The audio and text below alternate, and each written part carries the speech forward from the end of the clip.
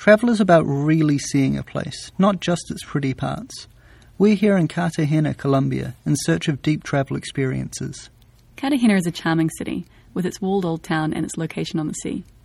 It's the setting of two of Gabriel Garcia Marquez's books, and the location of one of his houses. It's a vibrant place with great nightlife and lots of history. There are heaps of colonial buildings, convents, monasteries, and then the fortifications. It's a great place to visit. Over here we see, for example, the high-rises. That's Boca Grande. They call it the Little Miami, the beach area, financial area, and also hotel area of the city. We see the main part of the city. Far right, we see the old city. The two churches over there, that's what the old city is, surrounded by the walls built by the Spanish in the early 1600s, using Africans to build about a 5-mile-long wall, and then a fort outside the walled city to defend the city from attacks coming from land. While Cartagena is popular with tourists, not many venture far from the walled city. Very few head to the poorer neighbourhoods, where 60% of the city's population of 1.5 million people lives. This is understandable. These are rough areas, where drugs and gang warfare are a huge problem, and unwary travellers can present a target. It's a little bit more of like a rough area. The two neighborhoods right beside each other right here the kids are in like fights.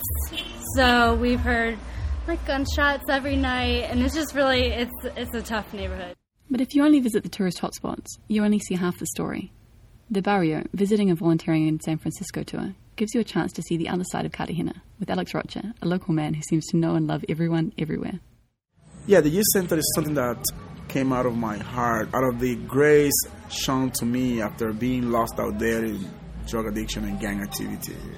So I decided that I wanted to do something to change the lives of the children in the community. We started with a trip up La Popa for a great view of Cartagena from above, and stopped briefly in the market to see local people at work, or perhaps playing dominoes as the workday wound to a close. The highlight of the trip, though, was the visit to the Alex Rocha Youth Center.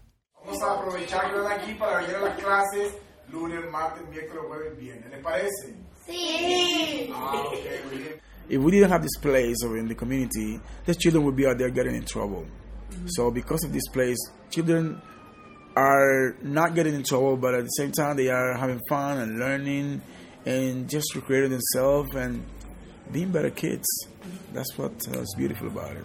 Alex is an inspiration. He's working hard to make changes in a challenging neighbourhood while providing visitors a chance to see another side of Cartagena that's only a few minutes from the tourist hotspots, but is well off the tourist track.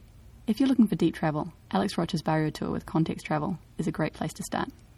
This story is brought to you by Context Travel and Craig and Linda from Indie Travel Podcast.